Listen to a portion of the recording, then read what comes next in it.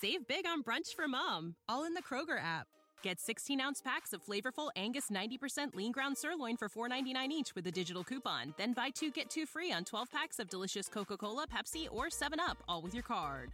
Shop these deals at your local Kroger today, or tap the screen now to download the Kroger app to save big today.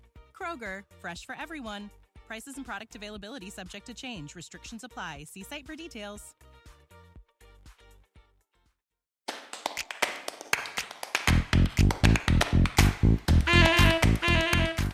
Hello, and welcome to What to Say When Things Get Tough, a podcast dedicated to helping you communicate effectively in difficult situations, both personal and professional. I'm your host, Leonard Greenberger. As you know, since I'm sure you've been listening to the last several episodes of the podcast, we have been focusing recently on nonverbal messages and how important those can be in terms of how you communicate effectively, particularly in difficult situations when people are angry, worried, and suspicious of what you say. Research over the years shows that nonverbal messages can be as much as 3 times as powerful as verbal messages in difficult situations, which means that the messages you send with your eyes and your hands and your posture and your dress and other nonverbal cues are far more powerful and important than what you say. And how the nonverbal messages that you send with your eyes, with your hands, with your body posture, with how you dress, are far more important and far more powerful than the verbal messages that you send. And if you are trying to establish and maintain trust and credibility with an audience in a difficult situation, you have to make sure you get your nonverbal messages right. Because if you don't, it isn't going to matter what you say. You can have all the right words, but if your eyes are darting around, if you're hiding your hands, if your body posture indicates that you're uncomfortable, don't want to be there, all of those things are going to send all of the wrong messages, and you're not going to be an effective communicator in a difficult situation. I thought today I would share a personal story that I think illustrates the power of nonverbal messages and how often we use those messages, usually subconsciously, to figure out what's going on, to judge what somebody is saying or what they're trying to say and what their intention is in terms of the messages they send both verbally and non-verbally. Now, this story is about 2 of my girlfriend's sons, Cece and Logan. Regular listeners will know that Cece, who provided the original art for this podcast, which I don't know if I've ever mentioned, is actually an abstract impression of the cover of my book, What to Say When Things Get Tough, available on Amazon.com. Cece is quite the artist, and the 2 boys are very close. I call them twins, even though they are not technically twins. Cece is 10, Logan will soon be 9, but they're best friends. They go everywhere together, they do everything together. And this story took place back in spring of this year. Coronavirus had arrived, but we weren't sure exactly yet how serious it was. And so the kids were still in school, and they often went to visit a playground in a park across the street from our house after school together. So on this particular day, they headed out. But after about 5 minutes, maybe 10 at the most, suddenly Cece burst back into the house by himself. And he was clearly agitated and upset. He was trying to tell us about something that had happened in the short time that the 2 had been away from the house, but he was having a hard time putting the words together. So my girlfriend and I were standing there trying to figure out what was going on, and it occurred to me that we were able to figure out quite a bit, not from what Cece was trying to say, because he really couldn't tell us, even though we were firing questions at him about what was happening, but from the nonverbal messages he was sending. And there were 2 that were particularly important. First, as I said, he was agitated. His arms were flailing around. He couldn't stand still. He was pacing around the house, trying to put the words together to tell us what was happening, but he couldn't, which meant something was wrong. Something had happened that we needed to deal with fairly quickly. The other nonverbal, not a message that Cece was sending, but still something that was a very powerful signal to us about what was going on, was that he was alone. Logan wasn't with him. And at that time, it was very unusual that either one of them would do anything alone. They went to the park together. They came back from the park together. They went to school together. The fact that Logan wasn't there suggested to us that perhaps something had happened to him. After just a minute or so of trying to get Cece calmed down so he could tell us what was going on, we realized that we needed to go to the playground because something may have happened to Logan. I think our first instinct was he had fallen off a piece of equipment. Maybe he had hurt himself, maybe he had broken an arm or something and needed help. So we got our shoes on and were about to leave the house to go to the playground when suddenly Logan burst into the house. And he was also very agitated and upset. But he was able to tell us what it was going on. And it turns out that when they got to the playground, they had run into one of their schoolmates who had had some trouble with bullying in the past. And he had begun to bully Cece. And it had gotten, I believe it had gotten physical. Not really serious, but there was some pushing involved.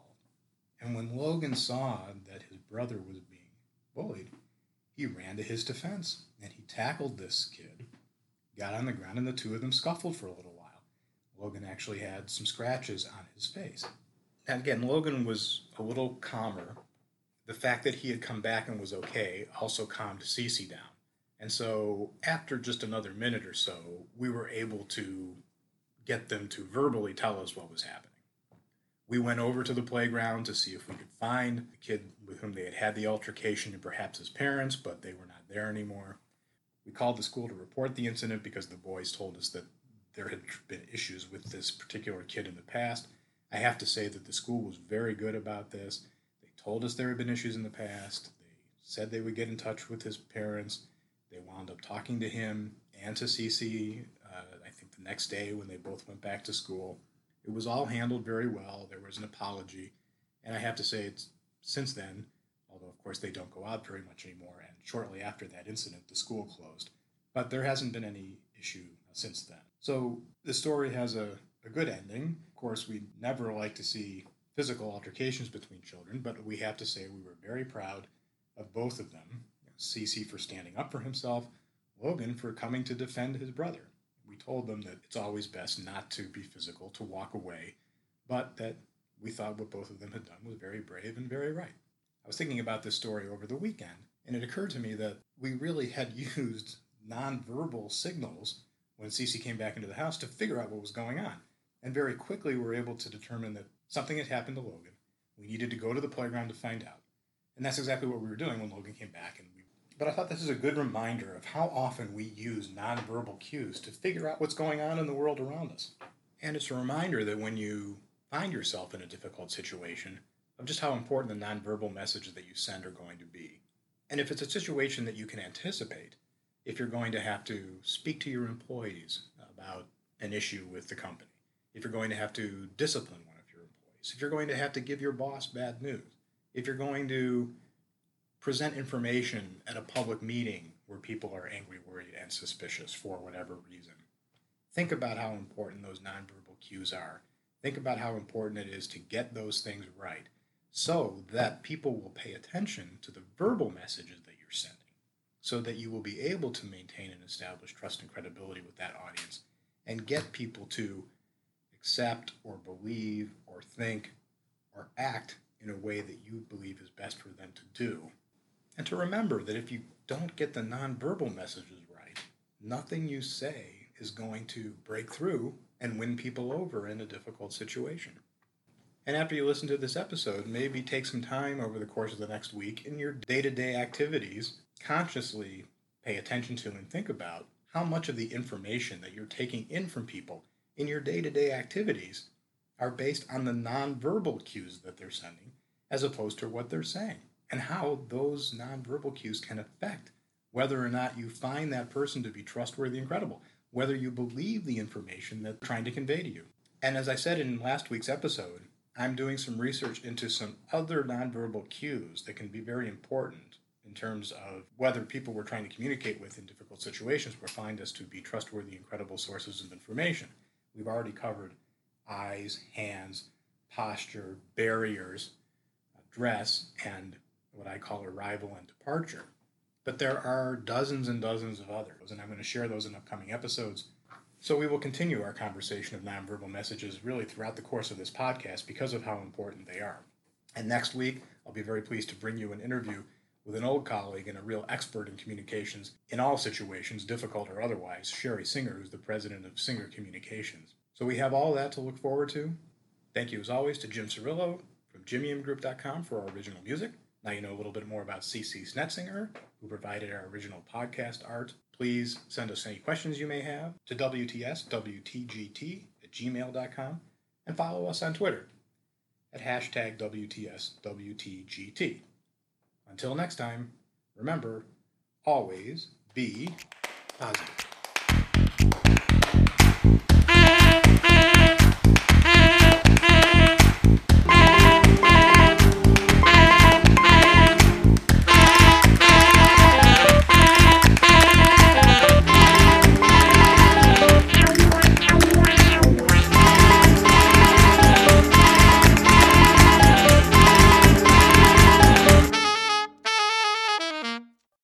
Save big on brunch for mom, all in the Kroger app.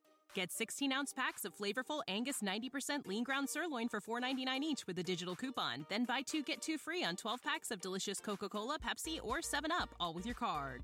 Shop these deals at your local Kroger today, or tap the screen now to download the Kroger app to save big today.